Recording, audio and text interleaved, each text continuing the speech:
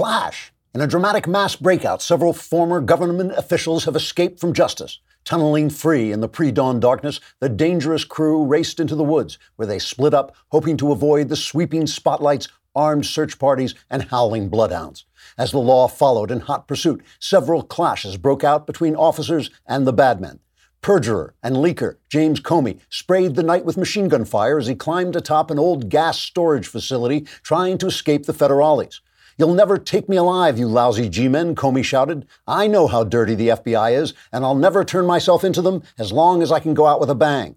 Then, with an insane scream of "Top of the world, Ma," Comey fired into the storage tanks and disappeared in a gigantic ball of fire. Another renowned perjurer, James Clapper, slogged desperately through a muddy stream, trying to throw the bloodhounds off his terrible scent. The snarling fugitive traded gunfire with officers before losing them, but later turned up wounded and bleeding on the steps of a nearby cathedral, where he cried out for forgiveness before tumbling down the stairs to the sidewalk where he lay still. "Who was he?" asked a passerby of a nearby policeman. "He used to be a big shot," the copper replied. Escaped communist John Brennan managed to evade the law using the skills he learned in the CIA. Brennan made his way to the 6th Avenue studios of CNN, where he'd once strutted around like he owned the world. Now he found the place apparently deserted and was left to pound pitiably on the locked doors, shouting, "Open up, you dirty rats. Don't you remember me? I was your pal." There was no answer, though several anchormen were seen peering through the darkened windows, pretending they weren't at home. Still at large are Andrew McCabe, Hillary Clinton, and the mysterious gang leader known only as the Big O. Updates as they come in. Trigger warning, I'm Andrew Klavan, and this is The Andrew Klavan Show. I feel hunky-dunky, life is tickety-boo. Birds are winging, also singing hunky-dunky-doo. Ship-shaped, ipsy-topsy, the world is zippity-zing. It's a wonderful day, hurrah, hooray! It makes me want to sing. Oh, hurrah, hooray! Oh, hooray, hurrah! Yeah, Chicago has a reputation for being a corrupt Democrat town run by a corrupt Democrat machine, but there's a reason for that. Chicago is a corrupt Democrat town run by a corrupt Democrat machine. We saw an example of that yesterday in the Jussie Smollett case, when a police force with a tainted reputation was overridden by a prosecutor clearly acting under the influence of power. If you're looking for heroes, you can pretty much forget it. This is Chi-Town, and a city full of Democrats. It's a sure bet everyone's to blame.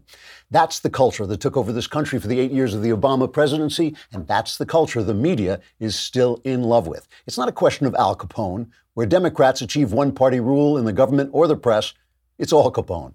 All right, let's talk about blinds, window treatments. I mean, when you hear the word window treatments, I know you just leap up and you want to say, but the fact is window treatments transform a room. I found this in my house, the place I'm living now. I used to walk around saying something is wrong with this bedroom. And then my wife had beautiful blinds brought in and everything just looks so much better.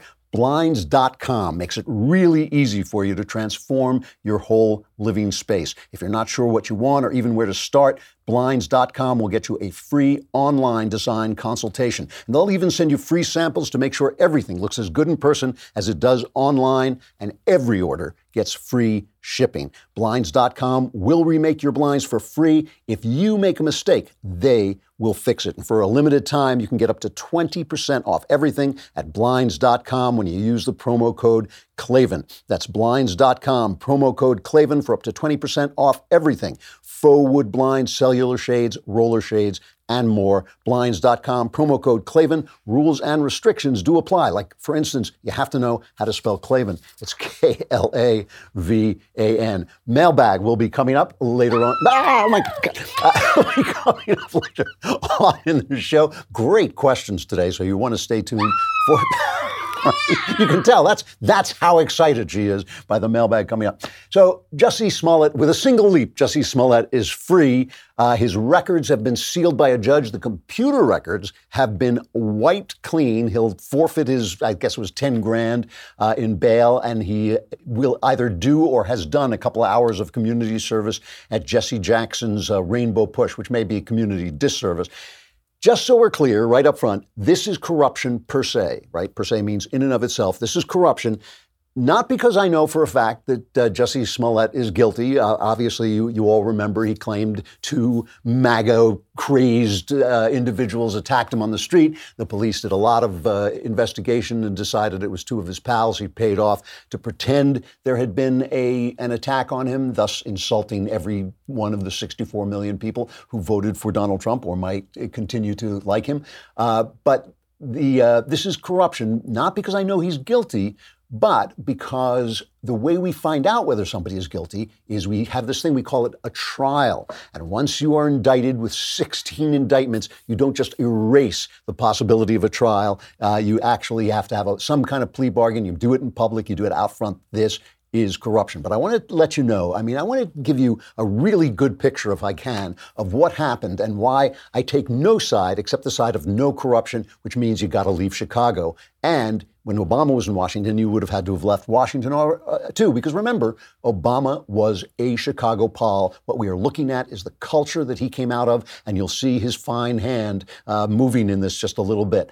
And just so we're clear, I didn't really think Jussie Smollett should go to jail. I thought this was, a bad crime in the sense that he took up police time. I think there were 18 murders in Chicago while the police were investigating this. I thought he deserved to be slapped around and humiliated and tried and maybe fined and maybe forced to do a lot of community service. But, I wasn't looking for, vindictiveness or vengeance. I was looking for justice. Anyway, you can just see this Jussie Smollett cut. He came out, he was just so full of remorse and apologized to everybody. This is the cut 4.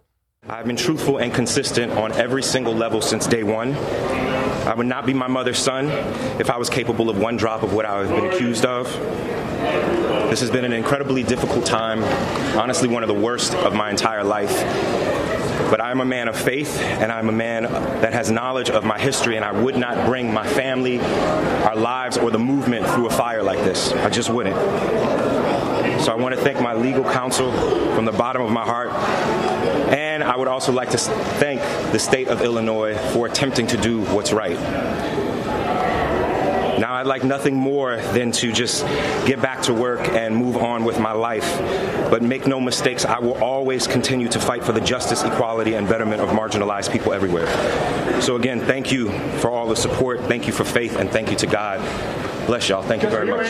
I love the way with actors, it's all about him. So obviously I was joking when I said he was remorseful. He's sticking to it. He's sticking to his story. He's going back to work. He tweeted out, "See you all Wednesday." That's when his show Empire, I guess, is on. The Empire writers are tweeting out and attacking the police and saying that it was all false stuff, which it pretty obviously was not. This was not some kind of vendetta by the police. Rahm Emanuel, former Obama chief of staff, I guess, former Obama guy, was now mayor of Chicago, and he just struck back. This is the state attorney, Kim Fox, her name is. She dropped the charge. She had. Well, I'll get back into the weeds about this in a minute because it's really worth hearing. It's a really interesting story. But Rahm Emanuel was well and truly ticked off about this.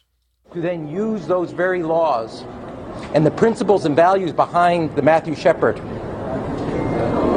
hate crimes legislation to self-promote your career is a cost that comes to all the individuals, gay men and women, who will come forward and one day say they were a victim of a hate crime who now will be doubted. People of faith, Muslim or any other religious faith, who will be a victim of hate crimes. People that of all walks of life and backgrounds, race, ethnicity, sexual orientation. Now this casts a shadow of whether they're telling the truth, and he did this all in the name of self-promotion. And he used the laws of the hate crime legislation that all of us collectively over years have put on the books to stand up to be the values that embody what we believe in. This is a whitewash of justice. He's not a happy guy, and neither is the police superintendent, Eddie Johnson. Let's play him too, because we're going to get into where these guys come from too. Prosecutors have their discretion, of course. We still have to work with the state's attorney's office. I'm sure we'll have some conversation after this. But again, at the end of the day, it's Mr. Smollett who committed this hoax, period. If he wanted to clear his name, the way to do that was in a court of law so that everyone could see the evidence. You all know what the bond proffer said. You know, we all know what it said. So, you know, I stand by the facts of what we produced. If they want to dispute those facts, then the place to do that is in court, not secret. So Kim Foxx, right, is the state attorney. She's the one who made the decision to drop this. Kim Foxx, and I'm going to talk about her more in a minute, but first, she got a call right away when this happened. The minute the story hit the news, she got a call from Tina Chen, who was a former chief of staff of Michelle Obama. Okay, this is all the Chicago way, right? This is Chicago way. And she said Tina Chen was complaining about the police, basically, and the police chief. And here's a little video we have of that. I want him dead. I want his family dead. I want his house burnt to the ground. All right, maybe that's not the real video. It's all Chicago. It's hard to tell them apart. But Tina Chen calls up and she says, listen, I've given your number to the Jussie Smollett family, okay? The Jussie Smollett family then gets in contact, texts Fox, texts the state attorney, and says, you know, we're really worried about what the police are going to do with this case. And she says, well, I'll try and get the FBI to take over the investigation. And Jussie Smollett's family says, oh, OMG, that would be a big win for us. After that, Fox recused herself from the prosecution, but the police say this is garbage. This is from PJ Media. Martin Prabe, the second vice president, the Fraternal Order of Police, said once again, Fox, is throwing the Chicago Police Department completely under the bus, which she's been doing for the last 2 years in office. He said Fox never truly recused herself from the case since her underlings remained involved. And he said, what's the difference between her recusing herself and her underlings having the case? What really has been recused here? Nothing. So obviously, the police just feeling that the state's attorney, and this is bad, right? This is the prosecutor who's basically at odds with the police. That's not what you want. You want the police doing the arresting and the prosecutor doing the prosecuting. That's what you want, especially in a town like Chicago that is riddled with crime. But how did Fox, obviously under the influence of influence, I mean, obviously this is a woman, this is a corrupt, like I said, this is corrupt per se, this is corruption per se, so we know that she was not doing the right thing. And the prosecutor is saying, well, we haven't exonerated him. They exonerated him. They took his records off the computers. I mean, they sealed the books. The only way any justice is going to come to this guy, this actor, is by the FBI saying, well, you sent yourself a threatening letter and that violates federal law, and going after him for that. I don't know if that's going to happen. But do you remember Laquan McDonald? This was a case a long time ago. I think it's 2014. He was shot by the police, and the police said we shot him in self-defense. And they did an autopsy, and the autopsy brought this into question. And you remember that Obama and Eric Holder and the Obama's corrupt Justice Department was making a big deal about any shooting that happened between the police and a person of color, even if the police officer was black. It didn't matter. They were constantly accusing police departments around the country of being racist, even though every study shows that the police do not use more force with black suspects than they do with white suspects. They don't use more fatal force with black suspects than with white suspects.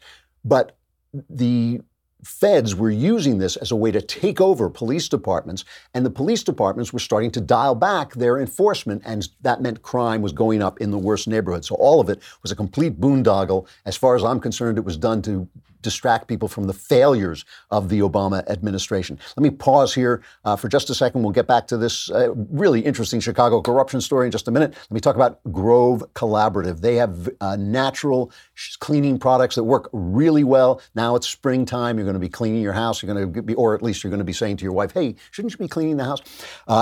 Over 500,000 families shop Grove.co for non-toxic dish soap, plant-based skincare, and tree-free bath tissue. Everything available at Grove is healthier for you and the planet, and it really works, which is important. New customers will get a free cleaning set in these limited edition scents. When you place your first order of $20, you get some free Mrs. Meyer's Spring Hand Soap, free Mrs. Meyer's Spring Dish Soap, free Mrs. Meyer's Spring Multi-Surface Spray, Grove Collaborative Cleaning Caddy, Grove Collaborative Walnut Scrubber Sponges. all healthy, good, natural stuff, and it works. Try Grove now before this exclusive spring offer runs out. For a limited time, my listeners get a 3-piece cleaning set from Mrs. Meyer's Spring Scents, a free 60-day VIP membership, and a surprise bonus gift just for you when you sign up and place an order of $20 or more. Check out Grove and our special order at grove.co/Klavan. That's grove.co, not com/Klavan, grove.co/Klavan. And as you are setting about your tasks, you can say to yourself, really smells good in here, but how do you spell Klavan? It's Klavan. No E's in Klavan. So the Laquan shooting, right? It's the typical thing, right? The newspapers are putting out pictures of Laquan and his graduation, and he's an honors student. It's like, you remember, if you've read Bonfire of the Vanities, you know the routine.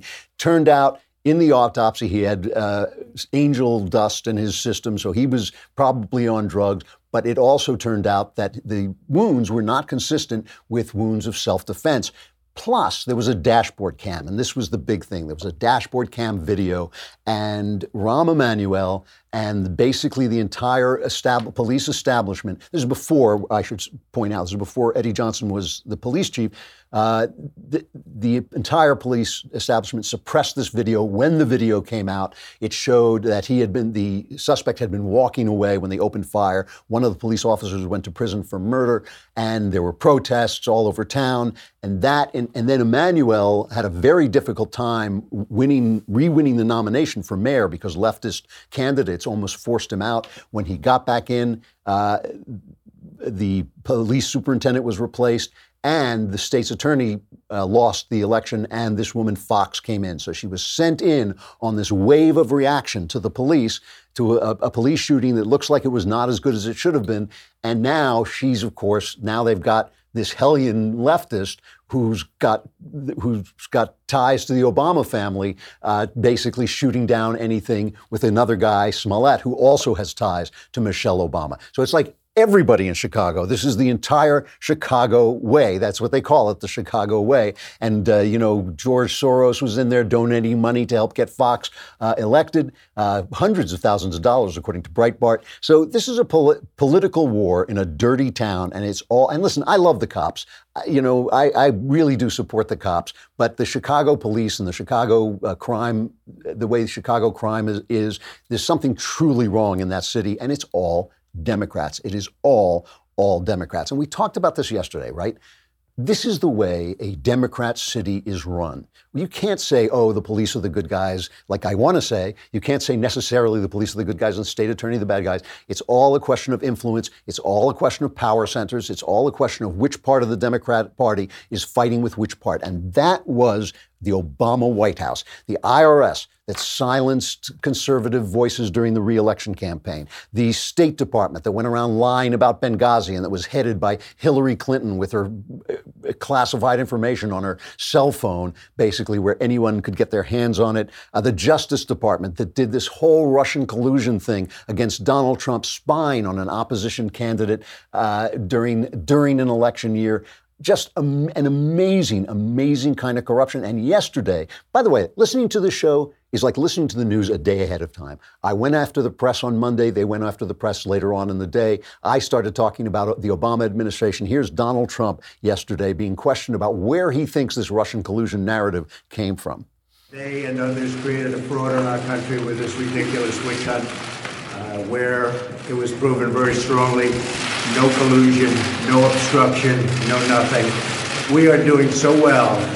We've never probably had a time of prosperity like this. It's been great. You're accusing the people who launched the investigation into your campaign of treasonous acts. How high up do you think it went? I think it went very high up. I think what happened is a disgrace.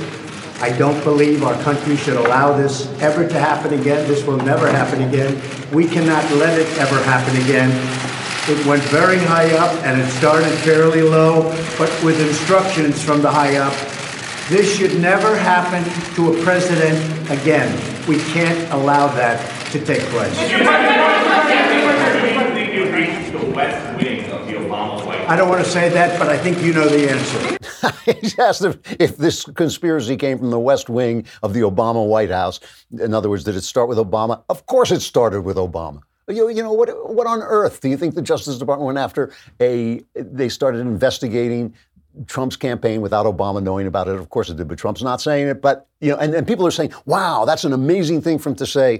It's an obvious thing for him to say. This is the kind of corruption that Democrats live off. Every city, every Democrat city is run like this, almost every one of them. And you know, they pick on Donald Trump, rightly, by the way, for associating guys like Michael Cohen. I mean, guys like Michael Cohen, listen, I know these guys from New York. They're just these make-believe tough guys. They always fold when the law comes after them. And, you know, you shouldn't be hanging out with them. It says something bad about Trump that he was. But then just take Michael Avenatti, now under arrest and charged with this kind of grotesque, gangster-esque, extortion of Nike, telling them they had to hire him for $10-20 million to clean out, or he was going to destroy them. Now he's giving press conferences where he's releasing this information he threatened to release. But just listen to the way Avenatti was treated by the press. Okay, when they're attacking, the next time they're attacking Trump for associating with Michael Cohen, listen to the way they treated Avenatti. Stormy Daniels' lawyer, Michael Avenatti, is laying down the law. And is he really thinking about running for president? Joining me now live, the man himself, Michael Avenatti. Let's talk to somebody who understands the system very well. Michael Avenatti. He's Donald Trump's worst nightmare. Michael Avenatti. Michael, thanks so much for being here. Did you talk to Stormy Daniels last night? What was her reaction? Did the president just get a new challenger for 2020? Stormy Daniels' lawyer, Michael Avenatti, may have just tossed his hat into the ring. Looking ahead to 2020, one reason why I'm taking you seriously as a contender is because of your presence on cable news. First, let me take a moment to brag on my former student. This dude right here, I think of him as in a Justice League with Robert Mueller to save our democracy. A 9-year-old boy has been reunited with his mother in Guatemala. And the person who helped make this happen, Stormy Daniels' lawyer and potential presidential candidate, Michael Avenatti. So when we're talking about a corrupt Democrat machine, we're not just talking about Chicago, we're talking about Obama's Washington, and we're talking about the press, because it's all the same thing. You know, yesterday, Cocaine Mitch McConnell had called a vote of the Green New Deal, this absurd thing that Alexandria Ocasio-Cortez wrote and proposed, right? Got no votes. Even some Democrats voted against it. All the other Democrats voted present. They didn't want to have to say anything. And Alexandria Ocasio-Cortez said, she said, oh, I told them to vote present. Like they're all marching to her orders. Mike Lee, Senator Mike Lee, God love the guy. He got up and gave a speech that was as hilarious as anything I've seen in the Senate. I wish I could play the whole thing. Go online and watch it. But this is just a minute of this speech where he addressed the Green New Deal with, as he says, the seriousness it deserves. I rise today to consider the Green New Deal with the seriousness it deserves. This is, of course, a picture of former President Ronald Reagan naturally firing a machine gun while riding on the back of a dinosaur. You'll notice a couple of important features here. First of all, the rocket launcher strapped to President Reagan's back, and then the stirring, unmistakable patriotism of the Velociraptor holding up a tattered American flag, a symbol of all it means to be an American. Now, critics might quibble with this depiction of the climactic battle of the Cold War, because while awesome, in real life there was no climactic battle. There was no battle with or without velociraptors. The Cold War, as we all know, was won without firing a shot.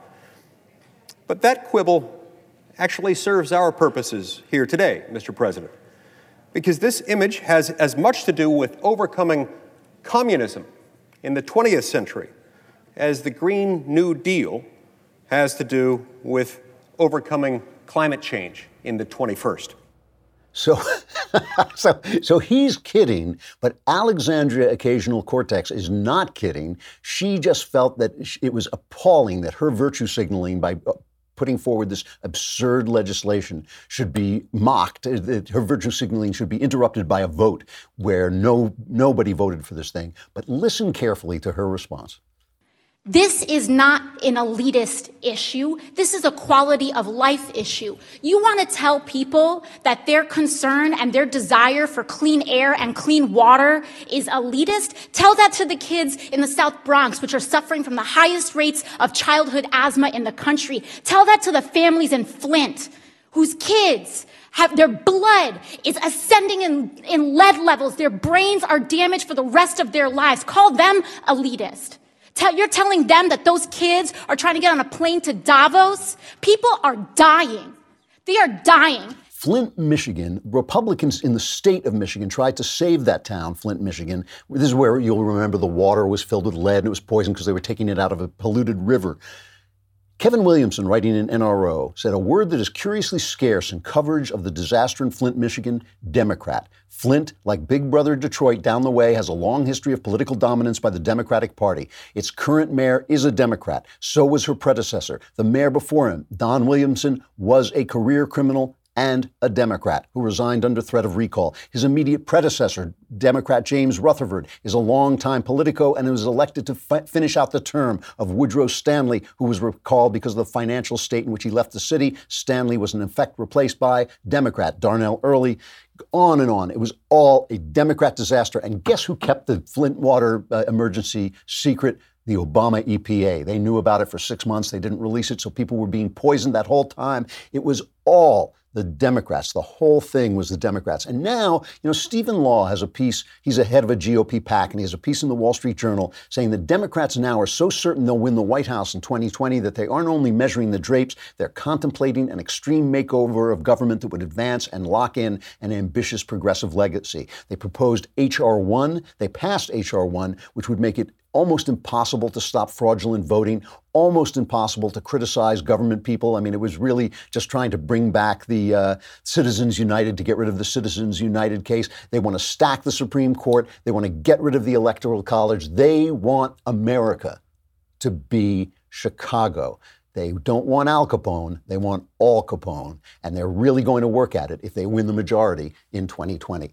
Coming up tomorrow at 7 p.m., Eastern Time, 4 p.m. Pacific Time. Tune in to our next episode of Daily Wire Backstage. The God King of the Daily Wire, Jeremy Boring, Ben Shapiro, Michael Knowles, and me. We will all be talking about politics, culture, and the answers to fix your life for the better, guaranteed. Ha ha ha. Daily Wire subscribers get to ask the questions. Make sure to go to dailywire.com and subscribe today. We got the mailbag coming up in just a second.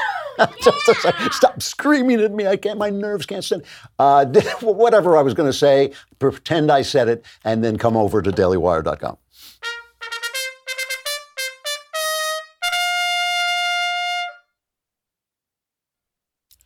Mailbag. Yeah! Now I'm ready for it.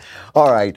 From Jake. Andrew, I love you, but also I've been hearing a lot about universal basic income, and the more I read about it, the more the idea seems good. What are your thoughts on UBI, and do you think there will ever be a time when technology forces us to adopt a more, and I hate to say it, socialist mentality on the economy? No, UBI is a big mistake. It was proposed by Milton Friedman in that book, Free to Choose, but his proposal was based on the idea that all other welfare, all other programs would be gotten rid of. And he said it was a pipe dream.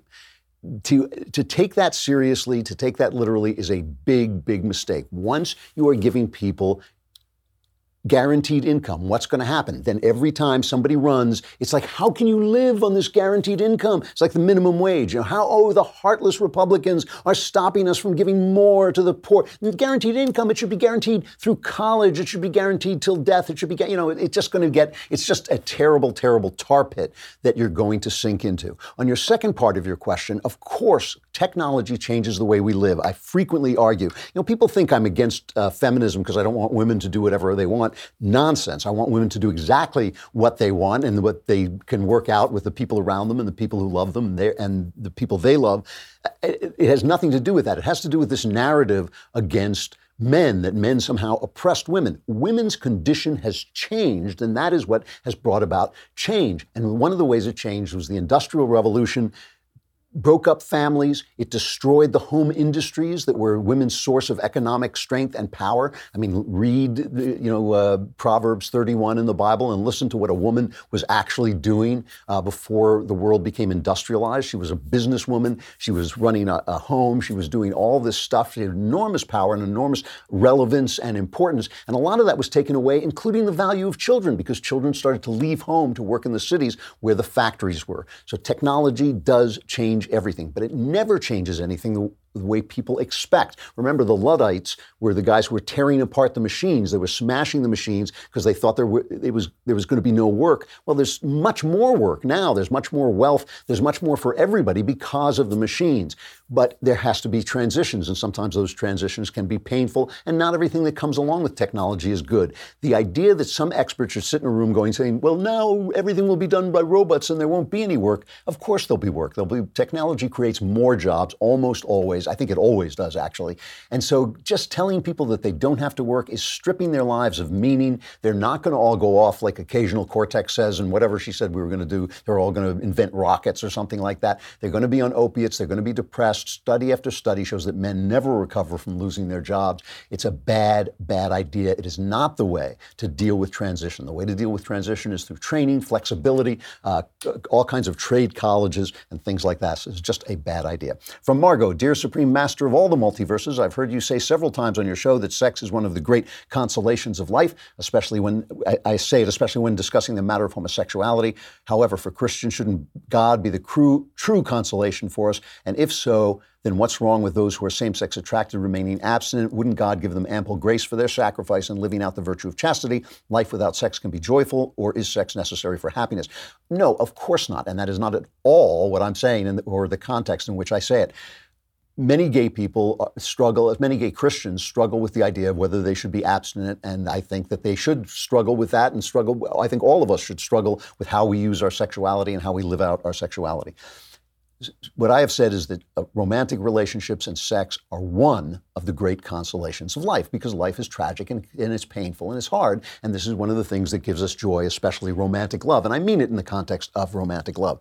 What I mean by that, what's important about that, is I don't think you or I should have the power to decide what God says is necessary in another person's life, what sacrifice is necessary in another person's life. The idea of what I have to sacrifice, what things I have to do, is so all-consuming that the idea that I should be sitting down and saying, oh, no, you can get a divorce even though Jesus said you shouldn't, but if you're gay, you can't come to church anymore. I do not think that that is properly thought out Christianity.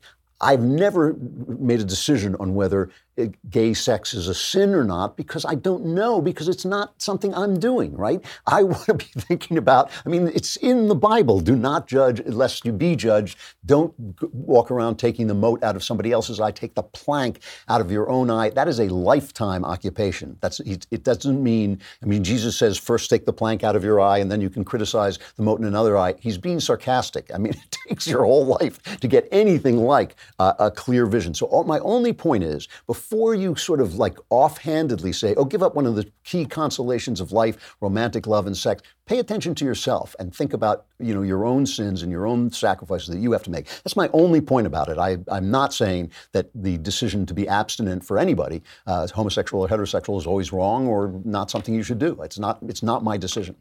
From Brian, hey, Andrew, I appreciate your take and insight and commentary and love listening to you daily. My question is, where did you get the inspiration to write a book like Another Kingdom? It's such a unique story and one that draws you in and is gripping and exciting with plot twists at every turn. Also, what are some of your other books you would recommend? I like thrillers, political espionage, and military thriller books. Well, thank you. The inspiration for Another Kingdom came to me out of nowhere. Really, I do believe it was from Another Kingdom. I was stuck on the idea of how to continue my novel writing career as a Christian, with a new vision, where some of the old questions and themes that applied to my old thrillers, even though I think that they are legitimate themes, were no longer coming out of the heart of me, that I had to kind of go back in time to write those books. And I wanted to write the new things that were coming to me as a person who now had faith, and I was looking at things in a different way, and I could not solve the problem. I didn't want to write happy talk, melon-headed Christian books where guys die and everybody celebrates because they're going to heaven, because I don't experience life that way. I don't think most people do. And this story came to me full blown. It came to me from beginning to end, which never happens to me. I couldn't believe it had happened. And I went to write down the outline. And I thought I'll just write down a few sentences and wrote the entire outline very, very quickly. I've been really happy with it. I think it's one of the best things I ever wrote. And that's where it came from. From other books, if you like thrillers, I don't really write political espionage and military thrillers, but I've written politically tinged books.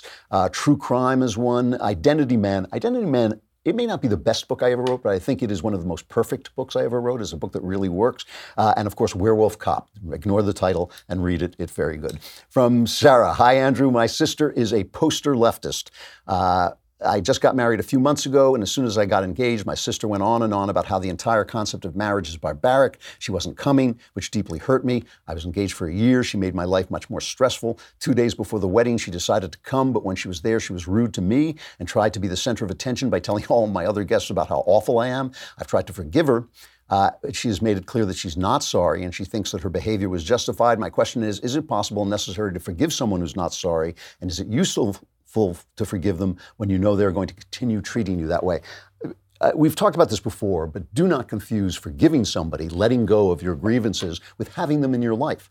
Your sister is not just a leftist. Her leftism is part of a disturbance she has in her head, part of which is focused on you. There's absolutely no reason to have this woman continually come, even though she's your sister, continually coming into your life to run you down, to talk to your friends, to make your life stressful. You can let it go and not harbor anger against her, and if you can, I think you should. I think that will make your life happier. But she doesn't get a free pass to come into your life. You have to set boundaries and say, no, if you're going to come in my life and run me down and make me unhappy and take the joy out of my wedding and take the joy out of my marriage, you don't get to be in my life. I forgive you. God bless you. I hope things go well. But no, you can't do that. There's a difference between being forgiving towards someone and allowing someone to abuse you.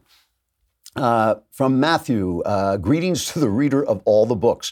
It seems to me that Hamlet actually went insane instead of pretending to be insane when he said there is no right or wrong, but thinking makes it so. I've heard you make the case before the other way around. Where am I wrong? Well, first of all, this is one of the great debates in literature, so it's not like I have a definitive idea about it, whether Hamlet pretends to be insane to fool the king and get the goods on the king, or whether he has actually gone insane. I believe that one of the underlying themes of Hamlet is the destruction of the authority of the church. Hamlet is studying where, even though the play takes place before the Reformation, Hamlet is studying where the Reformation began, where Luther nailed up his 99 theses.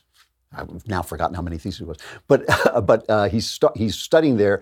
And what Shakespeare's saying is, once the authority of the church is gone, over time, how will you ever make a decision? How will you know right from wrong? How will you be able to tell when your emotions change the entire way the world looks? How will you be able to tell what reality was? Everything he said came true. And in the mad scene, you see basically postmodernism and deconstructionism being worked out. It's amazing. I mean, every part of the theory of postmodernism and relativism and deconstructionism is there, including the relativist statement, nothing's either good or bad, but thinking makes it so. And I think what Shakespeare is saying, I think that Hamlet is pretending to be mad, but his pretense is real. So in other words, I think that his pretense covers up the disturbance of his mind, right?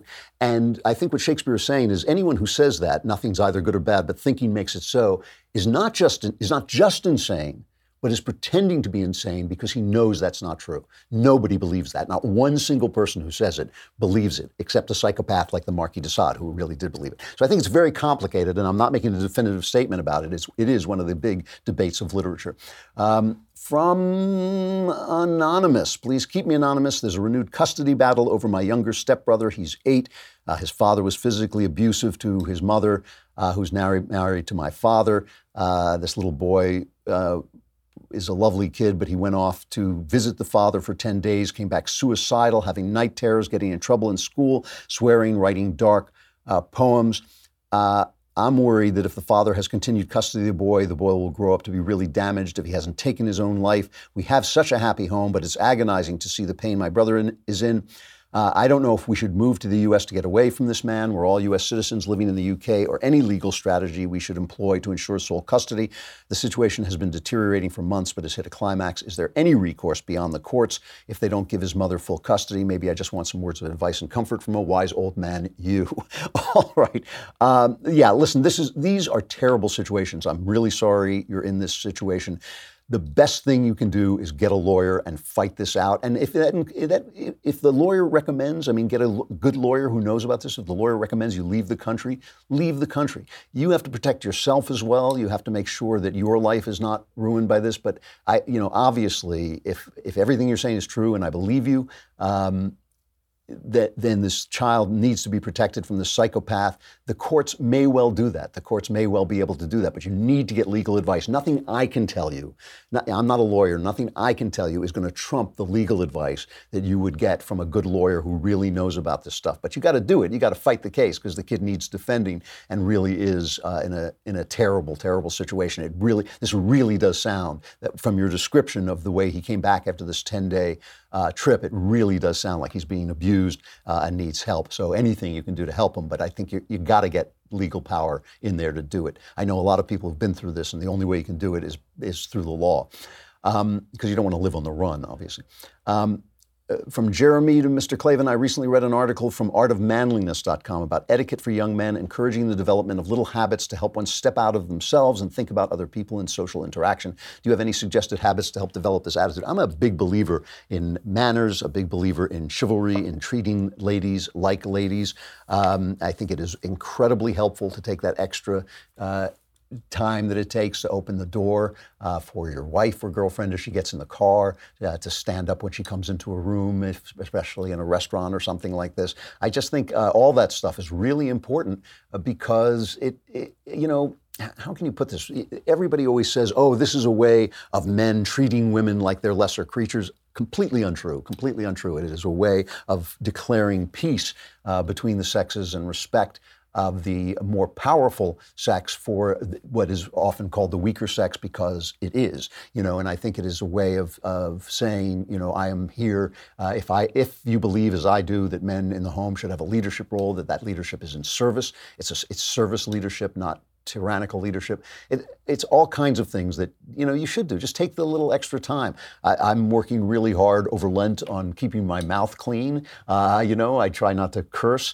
I always try not to curse in front of my wife, but I think I was slipping lately, and I'm trying to work on that. I think these rituals are incredibly important, and the rituals of good manners for everybody, men and women, are incredibly important. It's, people ask me, because I've had this, from my end anyway, this blissful marriage. They always say, what's the secret? And one of the things I always say is be nice to each other. Remember to say thank you for the things people do for you. Remember to be appreciative of the things that you don't see them do, the way that your life goes because of things that people do behind the scenes. Don't forget those pleases and thank yous. They mean an awful, awful lot. From Assad, hi, Andrew. I was listening to your podcast yesterday, and I have a question regarding your opinion on Islam. I agree, and in fact have seen myself the intense anti-Semitism that exists within the Muslim community, both in the U.S. and in the Middle East. My understanding, though, was that this anti-Semitism was deeply rooted within the culture of the Middle East and really had nothing to do with Islam itself. I'm wondering if you believe that Islam and Judaism are truly incompatible. So this is referring to the rabbi we had on yesterday, I guess it is. Or is it possible for Jews and Muslims to coexist and even thrive alongside each other? Having read the Quran and having knowledge of some jurisprudence within Islam, I haven't seen anything that tells me to hate Jews. So I was surprised when your guest rabbi made that statement. It's just, thanks for answering my question. I love the way you open each segment. I've read the Quran, and there are texts in the Quran that seem anti-Jewish and texts in the Quran that seem to accept Judaism as a fellow brother of the book. And so my belief with sacred texts is sacred texts, you can believe in a sacred text, but still believe that it has to be translated by the human heart. God lives in the human heart. He speaks in the human heart as well as in sacred texts. And I think that the human heart is a good way of making sure that stuff that was supposed to be taken in its time or supposed to be taken in a different context gets translated into the context we're in now, which is my short way of saying is I don't believe Islam is doomed to be the worst form of Islam we see now. I think it needs to be reformed. Catholicism needed to be reformed to move into the modern world. Some forms of Protestantism needed to be reformed to move into the modern world. St. Augustine, I think it was, said there's the book of Scripture and there's the book of nature. And when the book of nature contradicts the book of Scripture, we need to read the book of nature carefully and see what it's saying. And I think that it's clear that we need to not kill each other over God, that God does not want us to do that. And those Muslims who find that out are going to transform Islam. And that's why, by the way, I don't think we should be reticent to criticize other people's religions. Sometimes it's when you're called out that you think like, I really don't have a good argument against this. I'm going to have to make a change. That's why I don't think we should be cowed and called Islamophobic when we point out the things that are going wrong in the House of Islam. The House of Islam is in crisis. The House of Islam is consumed with violence and consumed with hatred and certainly consumed with a hatred of the Jews. That needs to be cleaned out. Do I think it's impossible? No, I don't think it's impossible. I think it could very, very much happen. One more. I'm out of time, but I'll do one more. From Jacob, Dear Klavan the Wise, I am dating a woman who struggles with anxiety between coping strategies and daily medication. She usually has a handle on it. My opinion is that ideally medication should be a short-term thing, but I recognize that real life is messy. I don't know what her position is. How should I approach this situation? I'm trying to figure out if I should marry her. What is my role now, and how will it change if I marry her? P.S. I bought your book and look forward to reading it. Well, thank you. Boy, a lot of flags go up in this letter. I got to tell you, she's on medication. Is she on medication that was prescribed by a doctor, or is she just popping pills? What does that mean exactly? Is she in therapy? Has she got therapy? Women, I have to say, in my experience, tend to be more anxious than men. And that's why doctors are always drugging them instead of seeing if there's some kind of underlying issue that might be rearranged to help them. I mean, in my childhood, it was Valium. Now it's Xanax, I guess. And antidepressants. They're always filling women full of drugs, and I think it is just terrible. But it's an important thing for you to find this out. Is she always going to be drugged? I have a pal who started taking anti-anxiety medicine. From his point of view, it made his life better. From my point of view, it killed him. From my point of view, I looked in his eyes and I thought, he's not in there anymore. He hasn't got any spirit. He hasn't got any stubbornness. He hasn't got any will to fight back. So I understood that it helped him, but I thought it was a terrible thing to do to himself.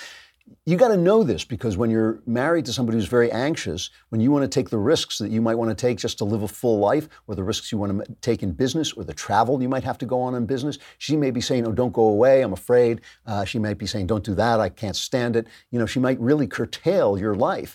And so you got to know what this is. I mean, you've got to know if there's a way to get to underlying issues and solve them, if therapy will help, if the medication is really something she should be on. It is very important that you know that before you decide whether you're going to get married, and that you discuss it with her, that's the other red flag. It doesn't sound like you've really talked to her about it, and you really should be talking about it. I'm out of time, so I got to say goodbye. We'll be back tomorrow. I'm Andrew Klavan. This is The Andrew Klavan Show.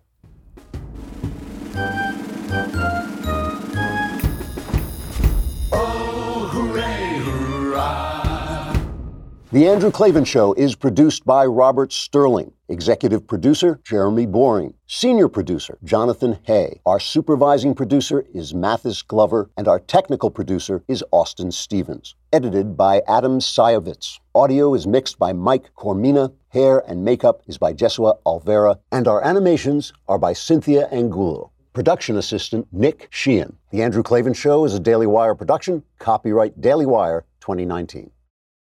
Today on The Ben Shapiro Show, Jussie Smollett gets off the hook for an awful race crime, and Democrats humiliate themselves again over the Green New Deal. That's today on The Ben Shapiro Show.